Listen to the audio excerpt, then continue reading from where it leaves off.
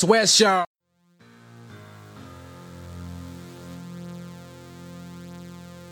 Now here's Clark again. Oh, through again he goes. He's got Tutu with him. It's Ioane, in fact. And Rico Ioane's going to score. What a brilliant play from Caleb Clark, and the Blues are in again. Been it back this near side for Vince Arso.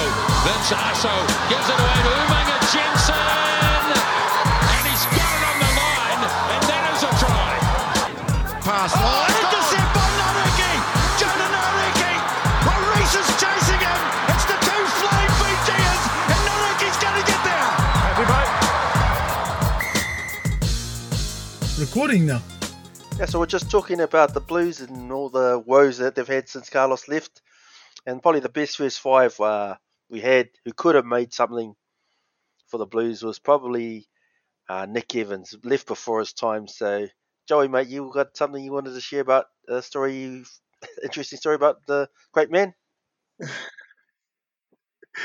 Nick Evans, I'm a big fan of Nick Evans. He ended up being the head coach for, or one of the coaches for Wimbledon, where I played rugby as well. So when he left New Zealand shores for UK contract to play for Harlequins in England,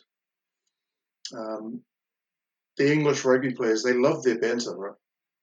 And they decided, yep, we're going to celebrate this guy and do a bit of a shindig, a welcoming shindig for him and other players that had just joined the team. And what they did was they wrapped up this gift for him to unwrap. They called him up to the front, unwrapped his gift, and if you remember his playing days in the All Blacks, he was the second choice at one point to the great GOAT, which is DC, right? And when he unwrapped his gift, it was a framed All Blacks photo of DC. Oh, And they all just started cracking up. that's cold. Yeah, so that was his welcoming gift to Harlequins. Yeah. All that time to try to get away, and then, opening gift. Here you go. Yeah. Can't escape the great man. Yeah, so that was their way of, I guess, humbling the man before he takes over the reins over there as the director, the on-field director. Yeah. To his credit, though, you got to give him credit because he ended up becoming one of Harlequin's greatest ever players after that stint he had over there. So he was widely regarded as one of their best. So, to his credit. Oh, totally. I really enjoyed watching their games. Yep. Over Nice. the years. Yeah, good story there, Joey, mate. And on that note, ladies and gentlemen, welcome to Counter Ruck.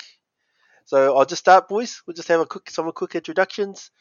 So Rog, one of our regular panelists, thanks for coming on, us. Big smile. Happy to be here.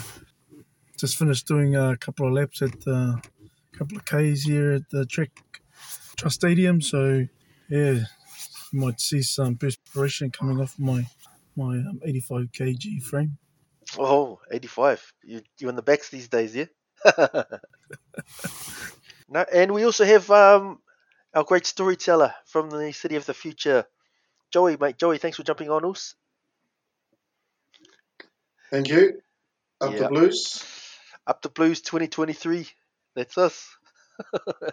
Okay, boys. So before we get into the whole thing, I'll take care of some housekeeping. Our website's up and running. Check us out, www.weswesnet.com. And don't forget to click the support us button on the page to keep the content flowing. And we also have some exclusive content available for our supporters. So definitely some additional benefits there. I'll also mention you can follow the Counter Ruck on Twitter and Facebook. So give us a follow and give us a like on there. So a bit to get through, but might as well just rip the Band-Aid off and start with the Super Rugby final. The Crusaders took it out 21-7 was the final score over the Blues at Eden Park. And then they bloody breakdanced their way home with the trophy. So, Joey, mate, I know you're a diehard Blues guy. How did you see that one? Well, I had the pleasure of being at the game and drenched by the rain. I thought it was a good final, actually. Even though, as fate would have it, the Blues played their poorest performance of the season in the final, I thought, and were totally outclassed by a Crusaders outfit who seemed to pull one out of the hat for the for the final. But obviously, a bit of muscle memory there and great strategy. They've obviously got a coach there who his tactics are just undeniable. It's a right shame that he hasn't got higher honours with any international team, let alone the All Blacks. The Blues, look, I thought they didn't play to the conditions as well as the Crusaders did. I thought, and that was quite telling from Richie Mo'unga's first run of the game. I thought, okay, here's probably a sign of how this game's going to go. The fact that he was able to make those kind of yards early doors, and then following that up with things like consecutive lost lineouts, which have been our bread and butter through the season for the Blues. I thought they either had a mole in the pack who was giving away the moves of the lineouts, or it was just one of those days where the Crusaders forwards just all clicked and decided to have a go at everything, and everything came off the way they wanted it to. From where I saw it, I kind of admired their lineup because they pretty much got maximum height from their locks, the way they lifted both up every lineup and kind of took away the options for the Blues to be able to win even their own ball. So hats off to the forwards for Crusaders, who just managed to dominate set pieces, the scrums as well. They look woeful at best for the Blues. And as a Blues fan, it's quite disheartening to see, but at the same time, the positive I took away from that match was the fact that all the fan wagoners came out and supported in numbers, hoping for a Blues win. So in a way, it seemed like we've got our fan base back that it seemed to be missing over the last decade or so. So that was nice to see. Nice to see a lot of blue, but at the same time, disappointing result. But that's rugby. Yeah, I agree with that, and especially that point about the fan base. So I don't know when the last time the Blues sold out Eden Park. Like, you'd have to go back a fair few years. So try to get some silver linings in a comprehensive loss. There's one there, but Rog, I know you've got quite an interesting perspective because you essentially watch the game as a neutral in a lot of ways. So I'm interested to hear your take on that final. What did you make of it, mate? Yes, neutral being the operative word there.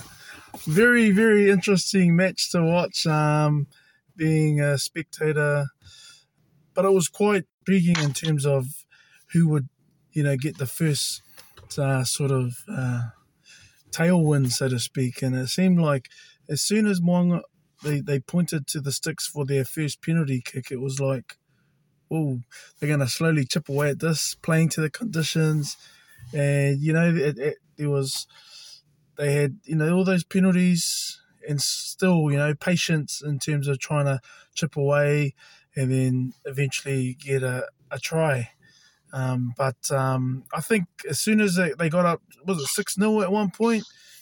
And I was thinking, whoa, these guys are, just slow because of the conditions.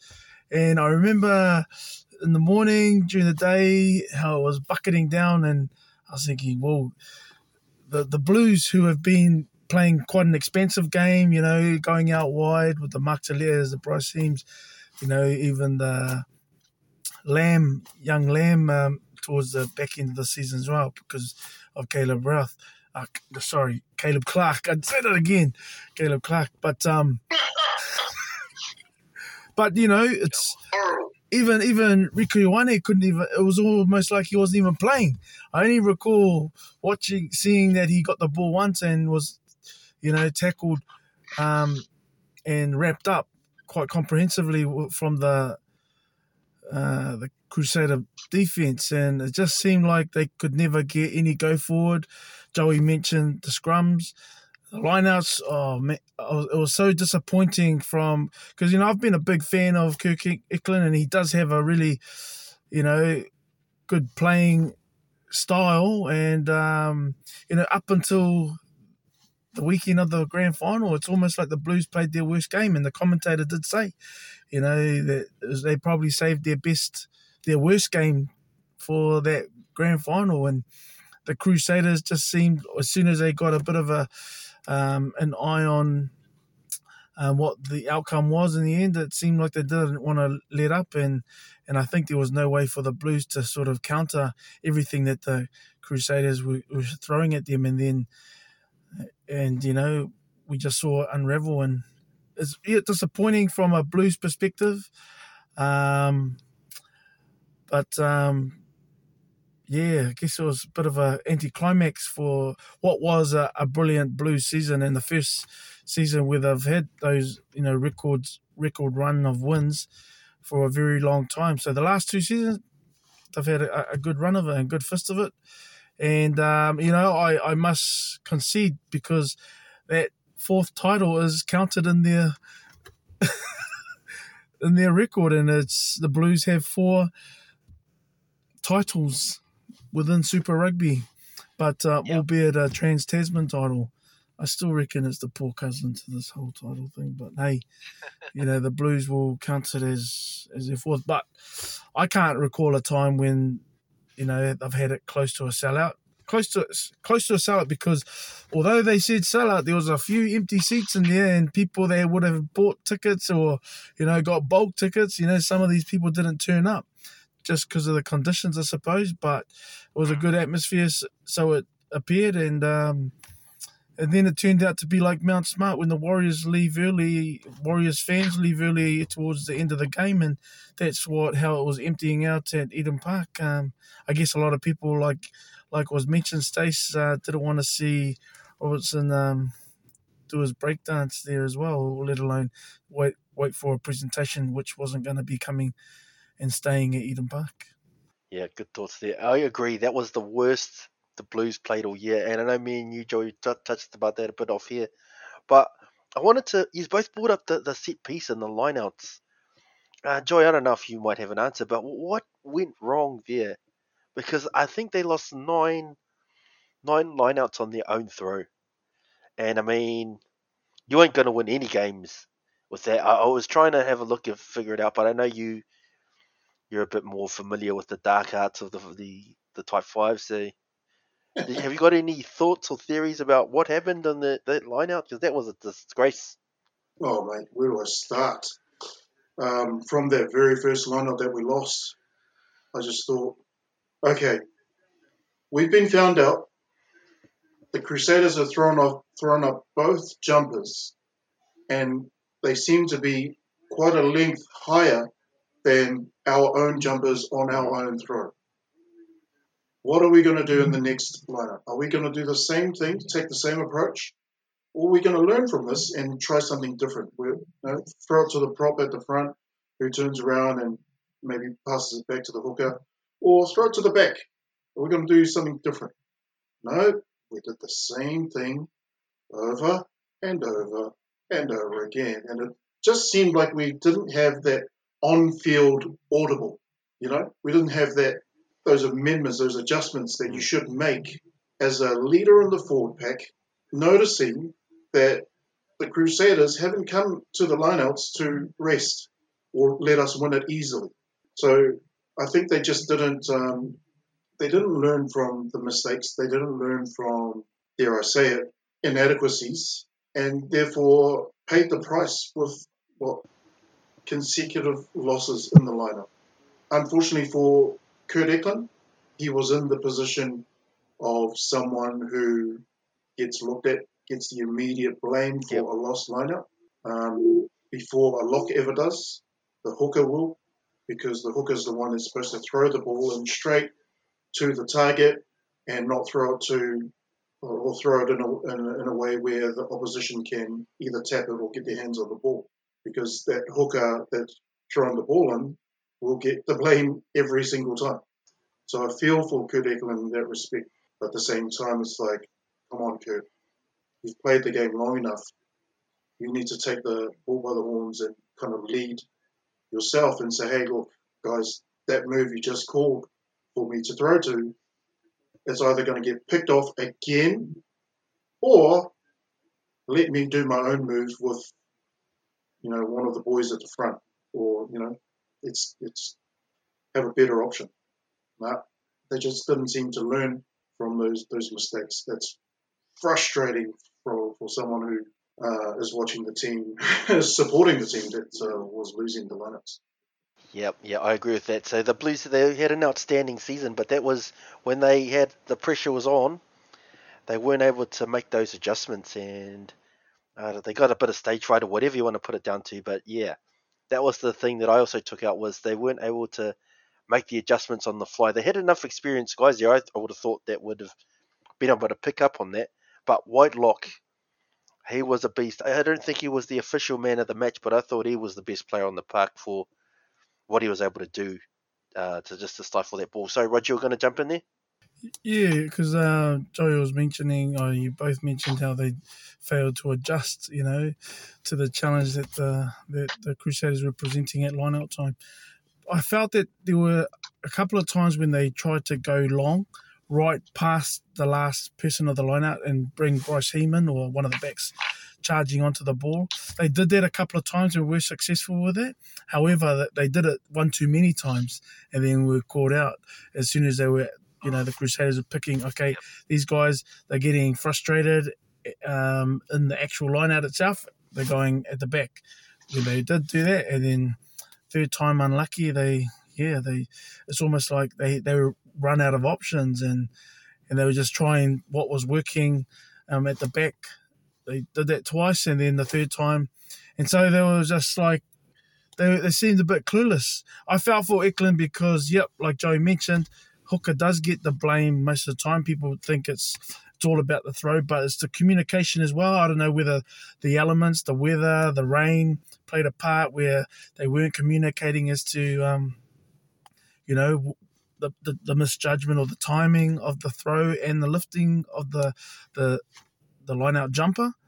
But it just seemed to go really missing. And the stats that were brought out, you said 9. I think at the end it was 10 line-outs on their own throw that they lost. I counted 7 during the game, but yeah, they said 10. And on average, it was during the season 2 per game for the Blues. And for them to, again, adding to being their worst performance of the season, missed 10 of their own throws. And then that, sort of capitulated even more on the scrum. Another part of the set piece where they're being pretty strong. Then they had Nepo Laulala, Kirk Eklund, who was in the middle at hooker, and then you had Ofa Tungafasi, who started that. Oh no, sorry, it wasn't Ofa, it was another All Black and Hodgman. And so they started, and I felt they were doing all right, but obviously Crusaders had Jaeger, Ollie Jaeger, and the other prop escapes me right now. But Bauer.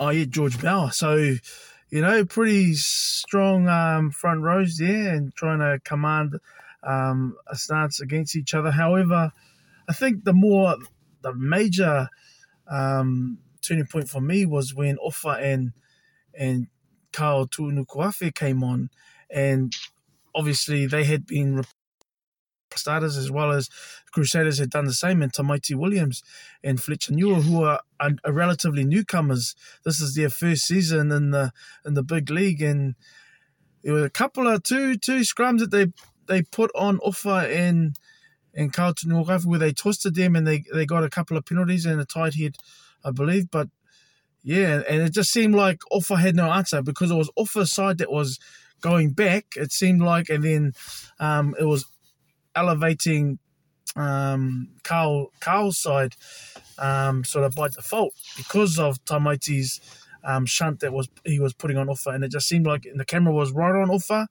He was just looking to the sky, it was almost out of frustration, and maybe he was looking to the referee to actually penalise Tamaiti Williams, his side, but it just seemed like they had the impetus and 2 sort of scrum penalties on the trot. They did try to, solidify it a bit more towards the back end of the game, but I think they really got their tails up, and Severush dumping around in the background as well. So, but yeah, I think Tamaiti Williams, you'll be seeing him for a long time. Yeah, and he reminds me of that sort of solid build of who was that Chiefs prop? Is it Ben Tamaifuna.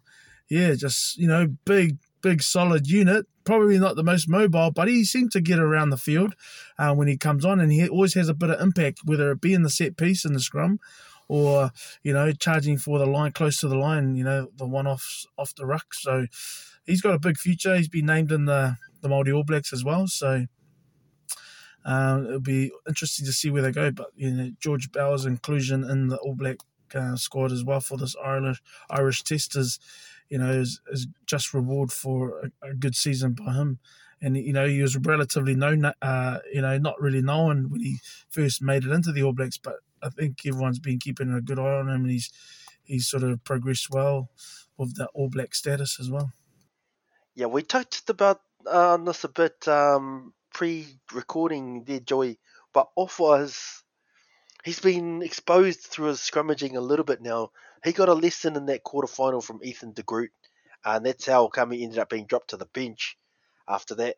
And then, like you say, right, like Roger was saying, when he comes off the bench, he's up against some relative newbies.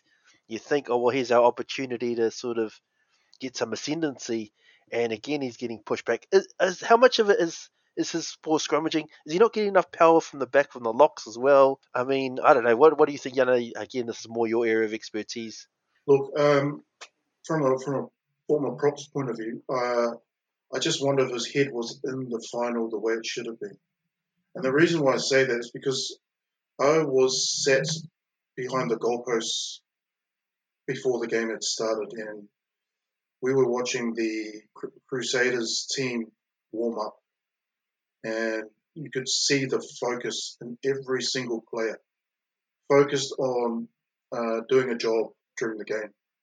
And then when the Blues dirties, or the reserves went to warm up, they warmed up in front of us where we were sat, and all it took was one of the guys who was sat next to us to yell out off his name, and Offa turned around and waved, and obviously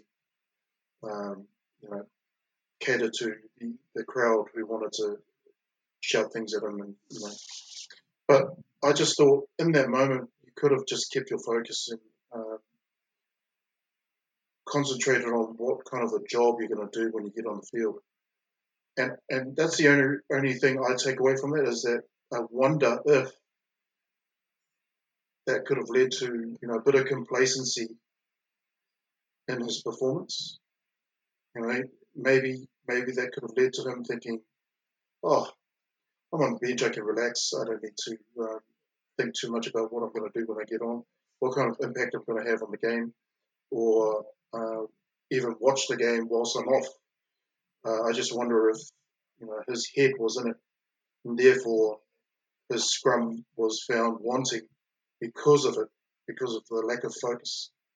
I know that as a prop, as soon as you lose even half a second of focus, that's all your counterpart needs in order to get the mental over you, get that mental position over you, especially in a scrum. So that's where I thought, okay, although you probably lost a mental battle because of how relaxed you were, unfocused you were. But I may be wrong. I may be wrong, and that may be his approach to every game, and it's led to his success and making it to the All Blacks and playing all these games as a professional rugby player. But just as a fan and a former prop myself, I just thought maybe his head wasn't as in the game as it should have been for someone who was going to come on and do a job. I've got some question marks over him, eh? I mean, he's great around the field. We've seen that before. He's charging down drop kicks and doing all sorts of great runs and offloads. But his core responsibility is that set piece, and we've seen him a few times get carved up a few times. So, maybe with Retallick and Whitelock giving him a bit of extra push from the back, that might help him out a bit more. But yeah, based on what I've seen from him with the Blues, I've got some question marks over him. So it's up to him now. Hopefully, he can prove us all wrong with the upcoming All Blacks. But just sticking with the final, boys. Is there any who really stood out for you? Just looking at some individual players. Rog, who did you really like the look of in that final? Probably not a lot of the Blues guys. Yeah, Richie Mo'unga, the way that and even Bryn Hall, because as soon as Bryn Hall got replaced, that's how Finley Christie scored his try when he disrupted the replacement halfback that came on. And he did it really well, but it was just in that moment. I saw Bryn Hall, they clapped him off, and he had a really good, strong final. And that's the last time we're going to be seeing Bryn Hall in Crusaders colours. He's heading abroad. But yeah, Bryn Hall's passing always crisp as I feel. I don't know the technicalities of a halfback's pass, but it seems smooth, and his follow through, his hands are always up in the air as soon as his ball's gone. That's what I notice with decent halfbacks at least, and that's just something that I observe as a spectator and as a fan. But Richie Mo'unga, the way that he was able to not only control the game, but eventually just make inroads through that midfield or and himself, and just sort of take control of the actual the match and starting off with those penalties. But Will Jordan as well, just solid as well under the high ball. But he didn't almost got a try, but he had some good running lines. But again, it was all close quarter stuff.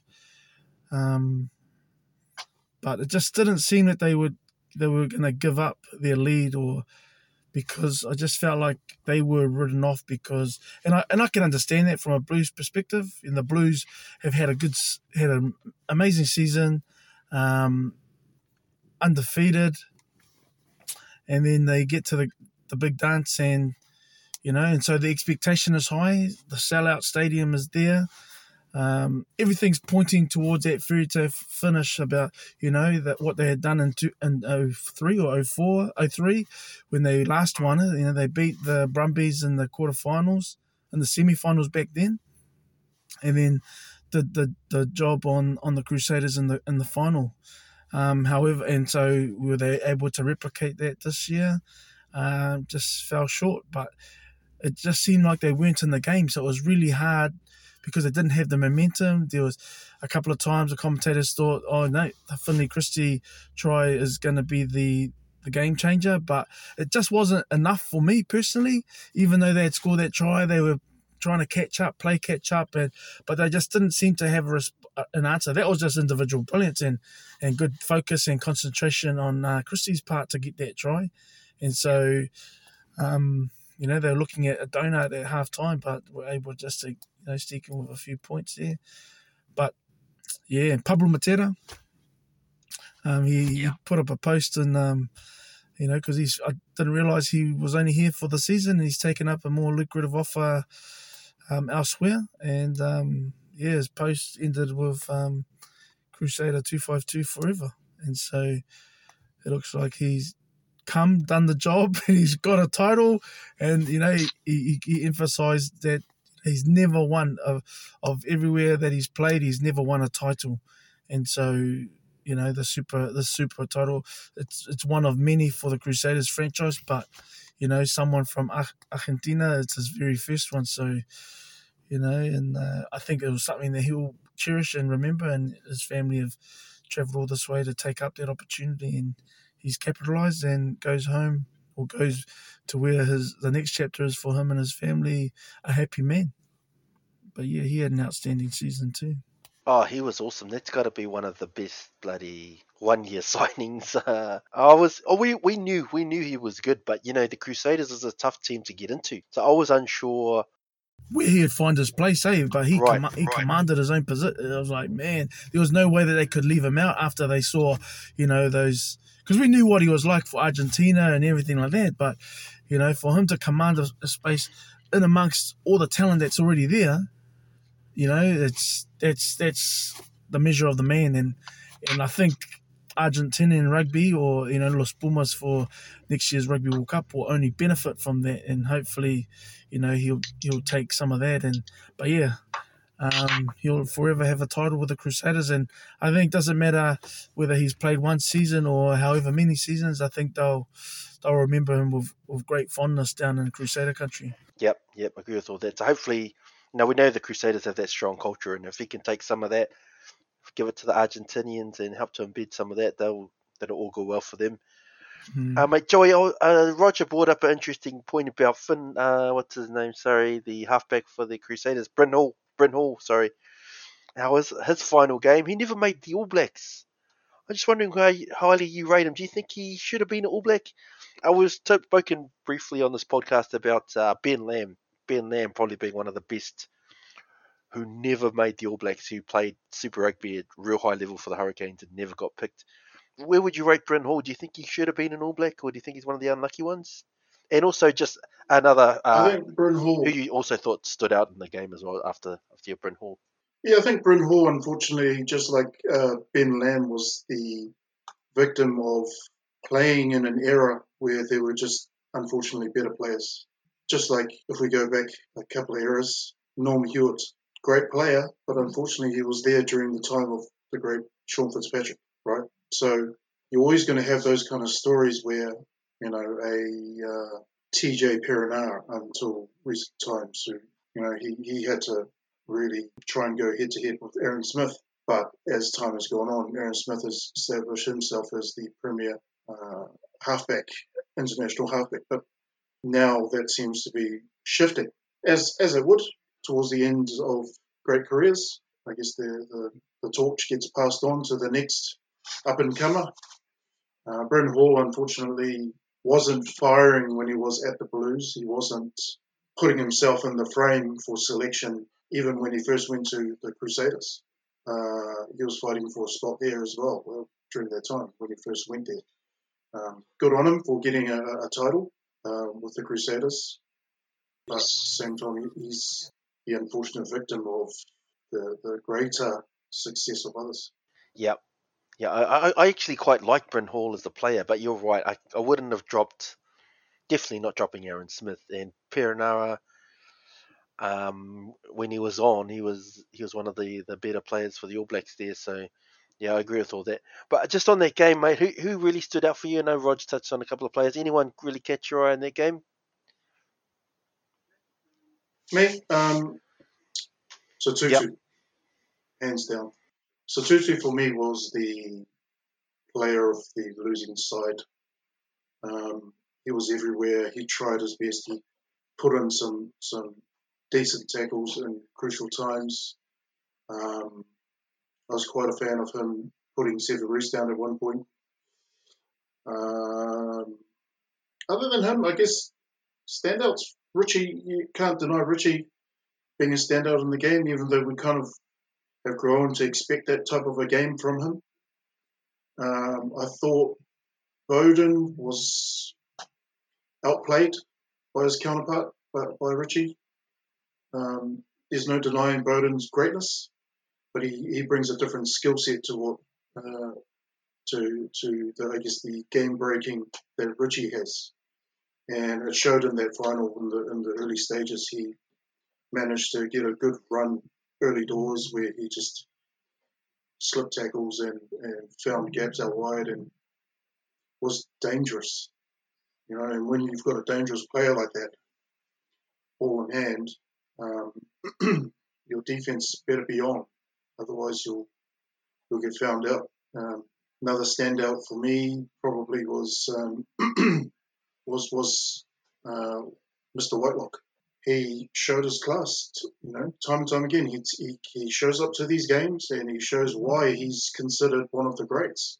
I thought it's quite unfortunate that he wasn't given another shot at wearing the armband for the All Blacks. But look, I'm sure he'll get another opportunity because I really think Sam Cane is prone to injuries, especially head injuries, and I don't know how long. Because his playing style puts him in positions where you can't help it. You can't help but put his put himself in danger of picking up those head injuries. So I don't know how long his career is going to last because of it.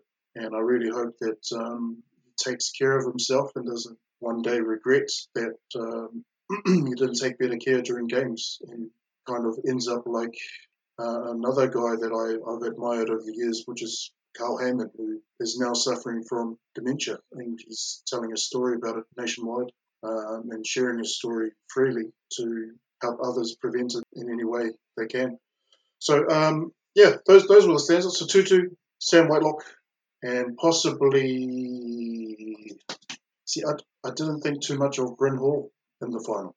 David Havili, I thought he was a quiet toiler, and he actually dominated in the midfield. I thought he was actually really good. He helped to keep Rico quiet, I thought, and also Rog. He helped keep Rog and Rico quiet. So well done to Dave Havili. Hey, speaking of that, Roger Tuivasa-Sheck, I don't understand the subbing. His subbing. I was trying to think about it because it was only 4 minutes into the second half, and then all of a sudden Roger Tuivasa-Sheck is making his way off the field. You know, what's the point of that? I don't know, did something happen in terms of, was there an injury? There was no injury talked about Roger Tuivasa-Sheck that he was trying to shake anything before the half was up, or unless, you know, obviously something that, if it was something medical, then that we don't know, that it's not disclosed to us. But I just felt 4 minutes into the second half, you may as well have subbed the guy at half time, you know, or I do remember there was a collision. So I wonder if Leon and the likes pulled him off as a safety precaution, because there was a collision at some point during the game whilst Rog was on, and Rog was involved in the collision. So I just wonder if they cotton wooled him for All Black honours. Oh, I don't know. There was that hit that I think it was Goodhue got knocked out, you know, momentarily, and yet they never even considered that for an HIA. It's just... Yeah, but it was both of them. Oh, yes, that's right, the penalty, right? You're talking about there. The one where Rog ran the ball and Goodhue kind of put his head in the wrong place. Yeah, and Goodhue was just... Havili pushed the tackler, Havili pushed Roger into Goodhue, who was pretty much stationary. That's how they mitigated it down to just a penalty. But that's probably the factor that led to him being subbed. It just looked like, the Blues got no clue, and Roger Tuivasa-Sheck's got no clue how to answer what the Crusaders would throw. Yeah, Well, it did look like the Crusaders were all over them, and it looked like the Blues, like the forwards couldn't make the adjustments, the backs weren't getting anything going. They looked bereft of ideas. I wonder if they thought we could get an experienced head in there who can calm the boys down, help or something to like that. But I guess calm the boys down or something like that. Yeah. That's the only thing I could think of. What the hell? Because I was with you, I was like, what the hell kind of a substitution? But even when is this? Dalton came on, that was a breath of fresh air for the Blues, and obviously he had that awesome run as well up the field and came close to making it something. But I think I'm not too sure why they held him back. I know they were trying to just slowly introduce him to the game, but it's the grand final. Could they have started him? I don't know. Or maybe they got the bigger picture in mind with the All Blacks test series coming up. I could understand that too, because, you know, the man just had his, you know, was it appendicitis? So who knows? But I hard to sort of take anything away from the Crusaders. They had a, you know, stellar performance against the Chiefs the week before and cancelling them out after 222 tackles. Super Rugby record. They broke their own record by a couple of tackles. But then, you know, to come back from that, where it was a more of a defensive effort to actually, you know, just slowly chip away at the Blues and take that title, it just seemed inevitable, even with 20 minutes to go, that the Blues were, you know, it was a big ask for them. But they were still in the fight. But, you know, Crusaders sort of proved again why they are the Crusaders and the dynasty that they have created over the years. But All credit to the Blues. But again, going back to Offa, and I think he was getting found out even with the Brumbies, not in the quarterfinal, but the game, I think the last game of the normal rounds. And I felt that Scott Seal was getting hard done by the referee and penalised. He was getting penalised instead of Offa. Offa, I felt, was the one that was hitting the ground before Scott Seal was. And he was flat. And he was losing his feet, yet for some reason the Blues were getting the ascendancy in terms of they weren't getting penalised. So who knows? It's come around full circle. But Offa, to his credit, he's the third most capped Blues, I think. I think it's the records show. He's the third most capped Blue, and he's the only one that's played over 100 games in the current crop. So an experienced player, he's been playing a long time. What can you do to better it for next season? He's going to be around for another season or two. So, but I think he's a toiler. He'll come right. I think he's one of those players that even his own fans loves to hate when he doesn't make a mistake. But he was the hero of the semi-final with the charge down. So, and all of a sudden, Offa's loved again. But he's just one of those sort of, I guess he has moments where, and I don't think it's all his fault because, you do have an 8, you have a tight 5 who are meant to help and assist the front row. But it's just making sure that they knew, hey, Tamaiti Williams is on, and they knew about him from the beginning of the season. They've seen him come off the bench and do what he does, especially at scrummaging. He's learning his craft and sort of applying what he's learning down in Crusader country, and they churn out All Black props, for forever. So it's nothing new, and they just weren't up to the task. There was probably one in amongst the two that I saw where they were going backwards that they were able to sort of have a real solid foundation on and didn't even move. So they were able to do it in spurts, but those were the two sort of defining scrums that I recall where Tamaiti Williams and Fletcher Newell, who had just come on and tore them to shreds, as they say. He's a big unit, Tamaiti Williams. Yeah. We'll see if he goes on to higher honours, but who knows. But I think this Australian visitor that's here is waving out. I will have to say the internet is dying and I am going to have to skedaddle. But, hey, Blues fans, unfortunately, you may as well have just not even made the final because at the end of the season, you're just on par with Western Force, Melbourne Rebels, and us Chiefs with no title for 2022. Ka kite ano! This guy. Yeah. Thanks, Rog. Yeah, thanks for that. Typical rubbish. No, but Mike Joy, I just wanted to ask you just about any. I'm sure Foster would have watched that game. Do you think there could be any ramifications for the All Blacks? I know we sort of speculated last week on our podcast with biasness that there could be the Blues midfield for the All Blacks and all the rest of it. But after some pretty harsh lessons, do you think that there could be any potential? Someone might have played their way into the starting. Oh, totally. Potentially? I think in terms of midfields versus other midfields, the trio of Bowden, RTS, and Rico was certainly outplayed by the Mo'unga, Goodhue, and Havili trio. But I don't think Fozzie will look too much into that, just because it's a final. Could have gone anyone's way, but it will, I guess, put some thoughts into Fozzie's mind as to who then does he select to fill the void of that second 5 position between Bowden and Rico? Because let's face it, doesn't matter how shit Bowden and Rico could play in the final, they are going to be our starting 10 and 13. It's just a matter of, does Rog fill that void? Is it too soon to pick him in the starting 15? Or do we just stick to the tried and true Havili, who seems to have found his form again, that seems to have been missing earlier in the season and towards the end of last season? That's what I would be thinking if I was Fozzie. And it's a nice dilemma for him to be in. It's a nice problem for him to have. I think kicking game-wise and game management-wise, Havili probably did some things in the game in crucial moments where you have to take your hat off to him. Like it was in the first half. He did an unthinkable chip into the Blues 22, and they regathered it.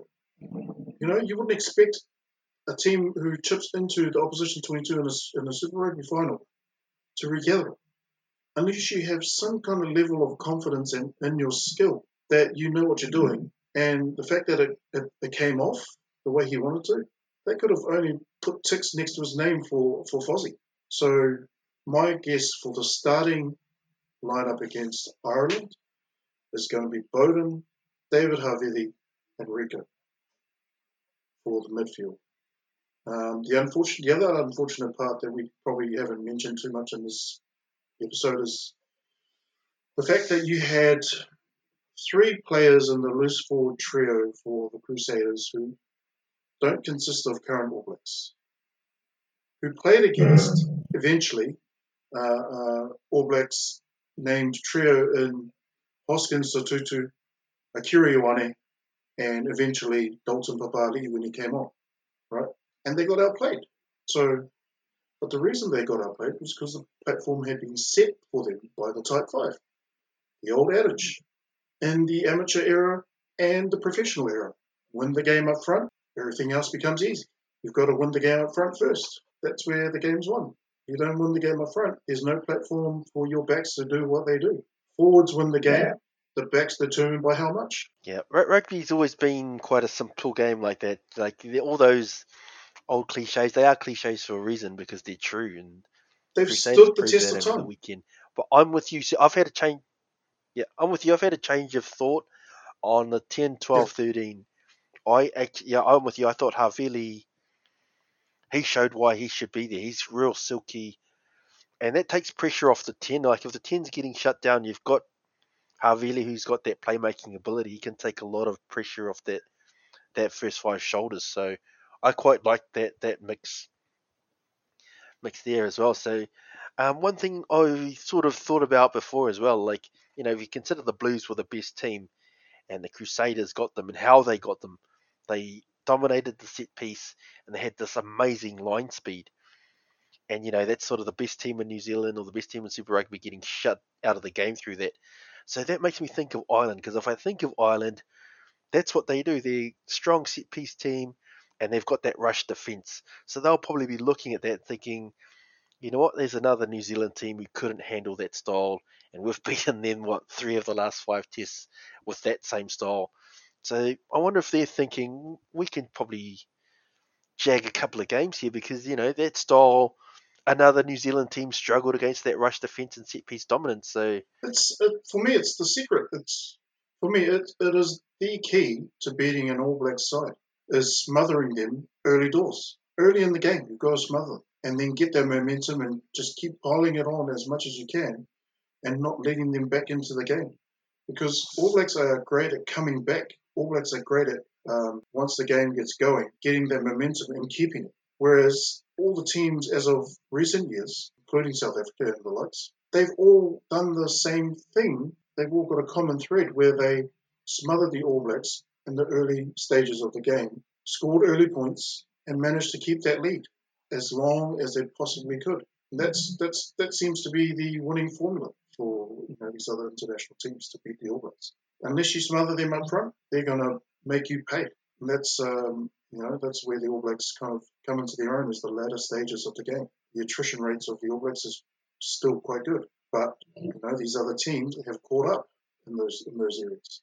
I mean, they may not necessarily catch up in the instinctive play that the All Blacks inherently have due to upbringing and incorporating skills that they've acquired from other sports like basketball, like touch, like cricket, which tend to be typical sports that we play in this country versus other countries who don't typically play basketball, touch, or cricket. See, so I think, if Ireland are to stand a chance of getting 1 or 2 wins against the All Blacks, that's how they have to do it. They have to use that blitz defense and just smother the hell out of our backs and then let their forwards win the ball back and just keep piling on pressure. yeah.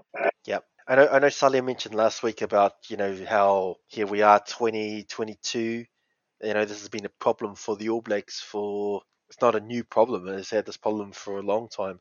And then we see the Blues, who were the best team, had the same problem. So it's a real issue in New Zealand rugby how they can't combat this one particular style. So Ireland will be looking at that. And I think that's going to add another interesting dimension to the series. So I'll definitely be watching. And I wouldn't be surprised if Ireland get a game on the strength of that. I think they'll watch that final and think, yeah, we've got a game plan that you still can't beat. If we get it's up to us to execute it. So yeah, that's something interesting there. But one thing we talked about earlier, maybe a team of the season or a player of the season for Super Rugby. Have you got anything? Player of the season? Honestly, I think it's hard to go by if you're thinking the Blues or even the Super Rugby finalists, both the Blues and the Crusaders, and the way the game was played. And Yeah. I I really thought the pairing of Goodhue and Havili was quite clever. It's quite strategic because there were times in the game where they had the confidence to let dummy runners like RTS go through without paying him any kind of attention.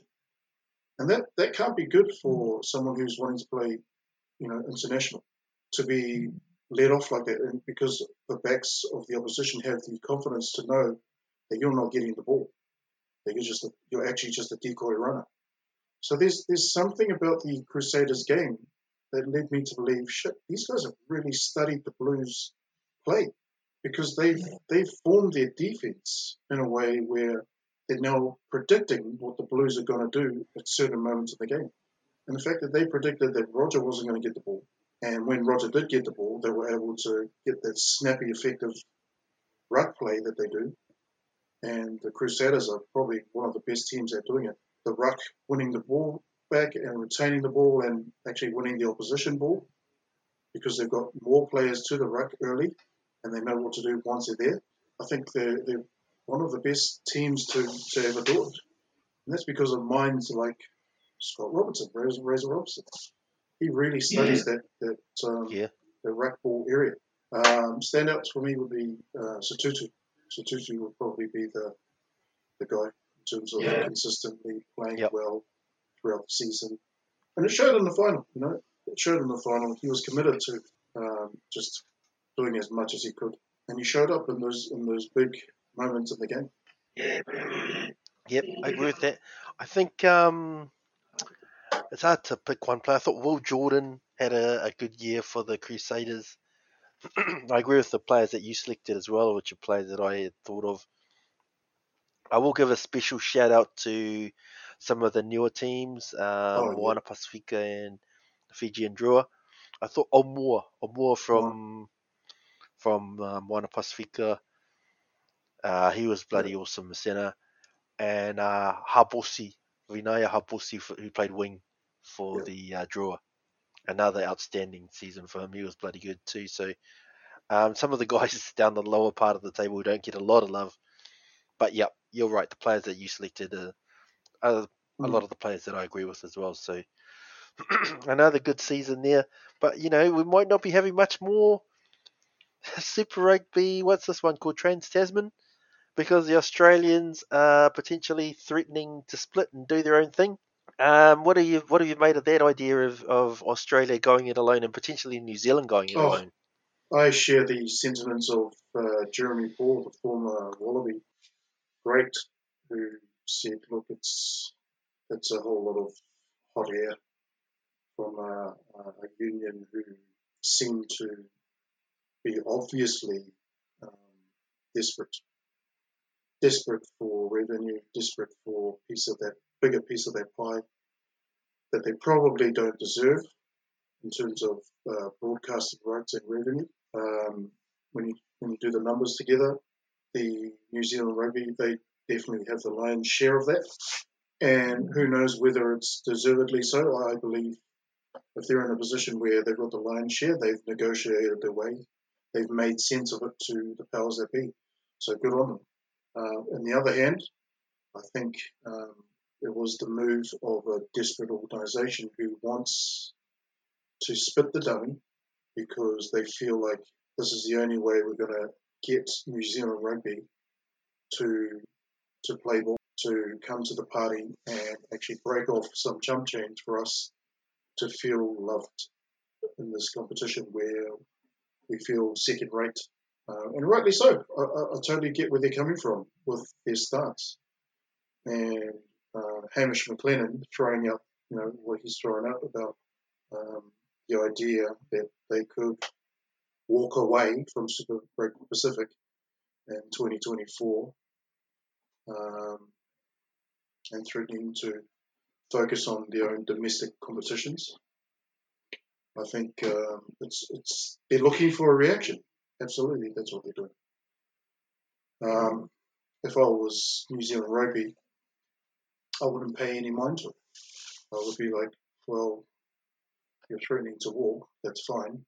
And if you do, it's going to be detrimental to both our domestic games as well as our international games, because we need each other to stay strong in the global sense. And the only way for that to happen is if we have these regular competition games at Super Rugby level against each other and with each other.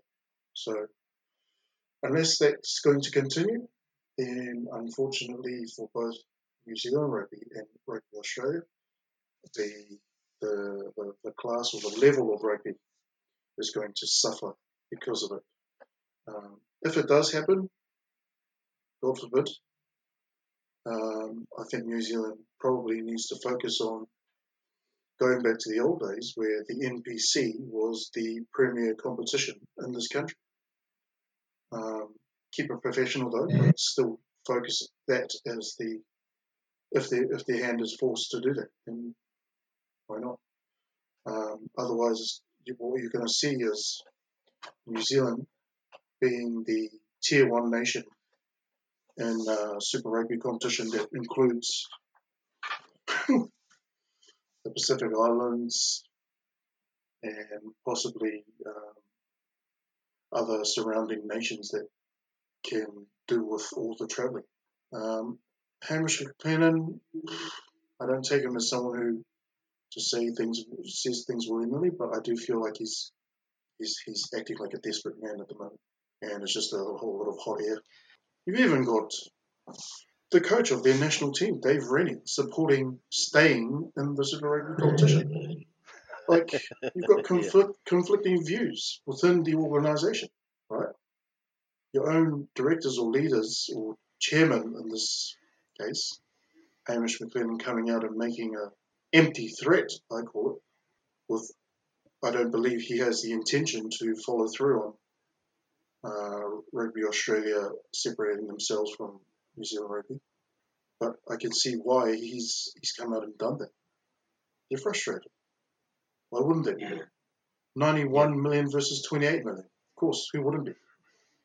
Missing out on all that. Is that how much Aussie got? 28 mil? 91 in the broadcast rights. Okay. But that's due to, the eyes. We've got a smaller country, but we've got more eyes on the sport. Even though they've shown some success in recent times in recent competitions, traditionally New Zealand is unmatched with the amount of eyes we get on Super Rugby competitions. So, why wouldn't New Zealand Rugby try and make a deal for themselves where they get 91 versus 28 to Australia? It is quite unfortunate that South Africa have gone to the AUSSIE, which is kind of, it's from a entertainment perspective and from a fan point of view, that's disappointing because you want to see these three nations go at it at Super Rugby level, have their top players play in this competition. But at the same time, it's like, if the money or the numbers don't make sense, people move. And if organisations don't feel like they're getting the respect and love they deserve, they move. They go to where they're celebrated, not to where they're tolerated, right? So, and I think that's where Rugby Australia is at the moment, from the board of directors' point of view, anyway. And good on Jeremy Paul and Dave Rennie for speaking against any type of move. Yeah, I think with South Africa leaving both countries now are at a point where they're in this relationship and they need each other now. So I'm sort of with you. I think this is sort of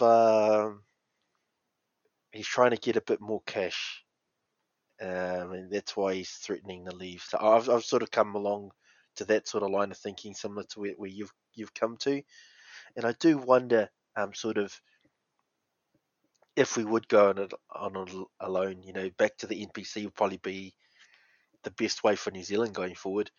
But he's brought up some good points. So New Zealand asked for, Australia wanted a 5-year deal for the Super Rugby.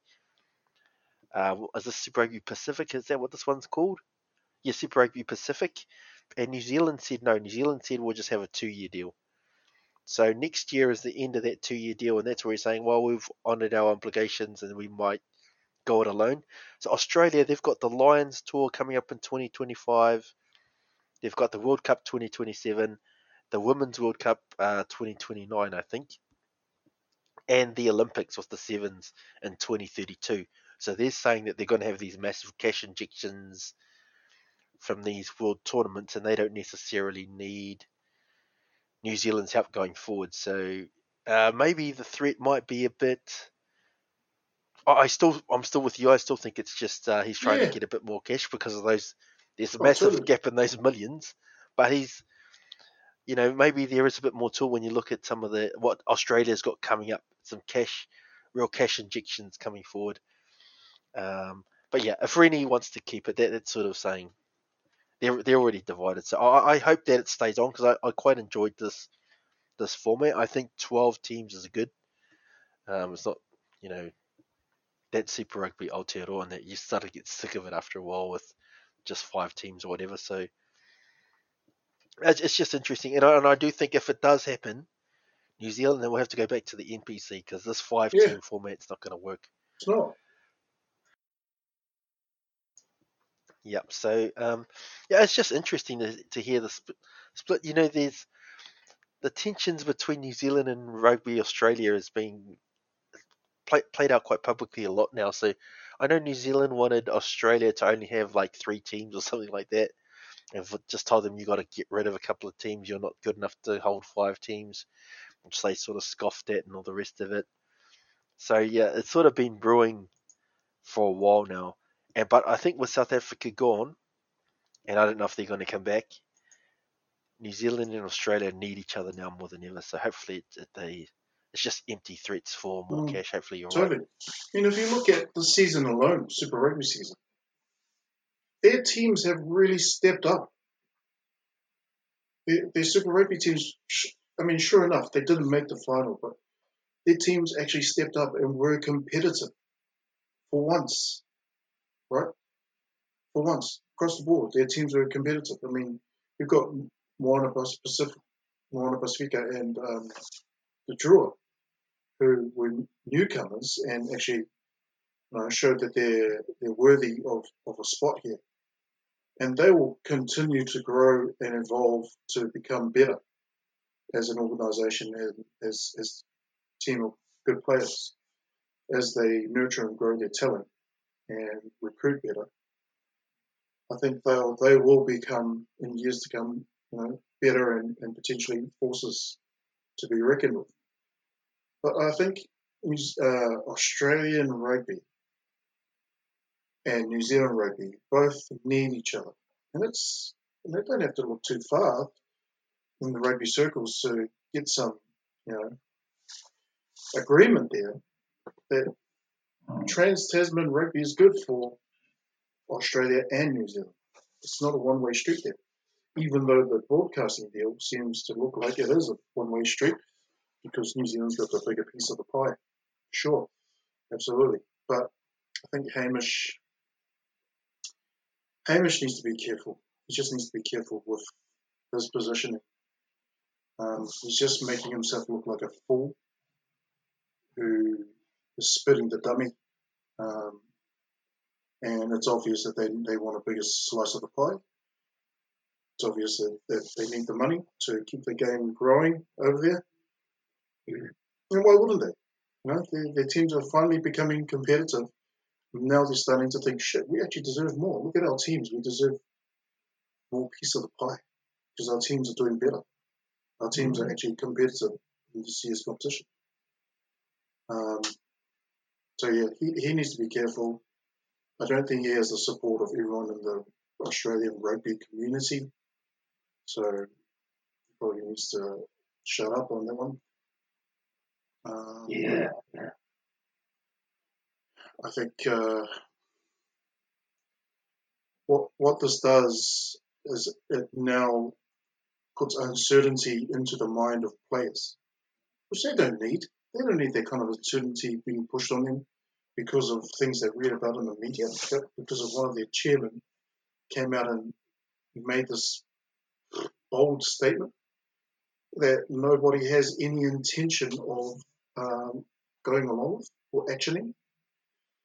It's just one person's view, and that's Hamish McLennan, who's in a position of power, position of influence, as the chairman of Rugby Australia. And he's spoken out of emotion rather than with logic. And unfortunately for him, he's spoken out of turn with emotion. And he's therefore exposed himself as someone who is a little bit immature in terms of how he needs to be as a professional person. The other thing that this has a danger of doing, the risk of this positioning by Hamish McLennan, is that if things do go ahead where Rugby Australia double down and they do action something, all it's going to do is it's going to force the players to try and either trade with a Super Rugby franchise or go offshore. Why would they stay for a localized domestic competition that doesn't include the best of New Zealand, the best players of New Zealand? That doesn't make sense. It doesn't make them any stronger. All it does is, sure, it might help develop grassroots a little better, but that takes them steps back in rugby rather than steps forward, the way being in a strong competition like Super Rugby versus the old mates from across the water, New Zealand, the best of New Zealand crop is in this competition. And unless they're consistently playing and testing themselves against the best of New Zealand crop, they haven't got a shit show in hell. Yeah. Yep. No, I agree with that. It's hopefully it is just what you say, just a lot more empty threats to get some money, because we've had so many changes in Super Rugby, but this competition, this current one, I think has potential to be good, because you're right, the Australian teams have improved. Now the Brumbies are one drop goal away, charge down away from being in the final. The Waratahs got better. Now the Reds are sort of there or thereabouts. Compared to last year where they just got smoked every game, this year they've been competitive and they can build on that. And then that makes Super Rugby a lot better, where the New Zealand teams are good, the Australian teams are good, the two new teams, Moana and Fiji and Drua, they'll be better for their experience. So this could be a competition which all the teams are relatively competitive, which hasn't always been the case in Super Rugby. And that's where it was boring, where they had these other iterations. So I think we might be on to a good format if they can see it through. So I hope that they don't let it all sort of die on the vine. But that's about us, Joey. We're just about to wrap up, mate, our pod for the week. So, mate, have you got any final words just in closing for us? It's exciting and quite a weird time that we're in, where we're now looking forward to who of the Super Rugby competition that was selected to be in the All Blacks squad gets to start against the Irish, who have now got a better record than they ever had against the All Blacks in recent years. So it'll be interesting to see who gets to start. I'm going to be putting bets on myself and writing down lists who I think are going to start. It'll be interesting to see where Roger Tuivasa-Sheck actually lands in these two tests and what kind of role he plays in that collective. The other thing, as someone who was quite disappointed by the result and performance of the Blues in the final, still proud that they actually got to the final and played well throughout the season and managed to play so well that they attracted the core of our old Blues fan base back to Eden Park. I don't even remember a Super Rugby game that ever packed out Eden Park in the last decade, let alone ever. I mean, I've been to games in the past, like the early 2000s, where the Blues tended to pack out those Eden Parks, the stadium, especially games against the Crusaders. They were always a big game, and you always had a massive crowd. So it was nice to be amongst the Blues faithful and the fan wagon.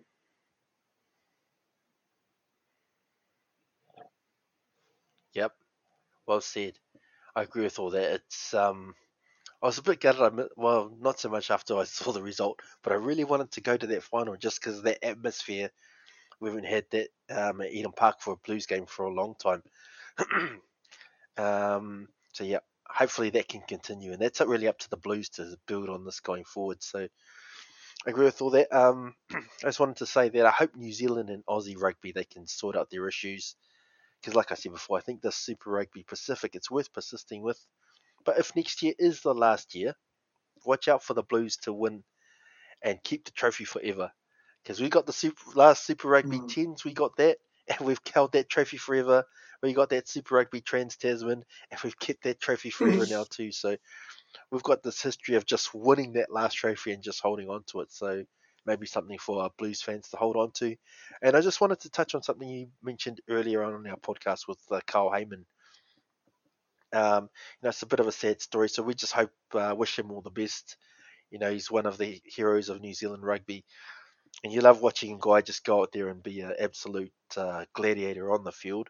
But once it's all said and done, you want him to just go off and fade off into the sunset and not have any long-term effects from all of his on-field heroics. So just wishing him well thoughts for him and his family. For sure. Yep, and that's us there, Joey, mate. We'll be back again soon, so hopefully Rog can stay on for the rest of the podcast. But yeah, catch the Counter Ruck through the usual podcast platforms, Spotify, Apple, Stitcher, wherever you listen. And don't forget to click the subscribe button. But yep, Joey, Cheers, thanks, mate. That's us, bro. Until next time. No worries. Yeah, next time.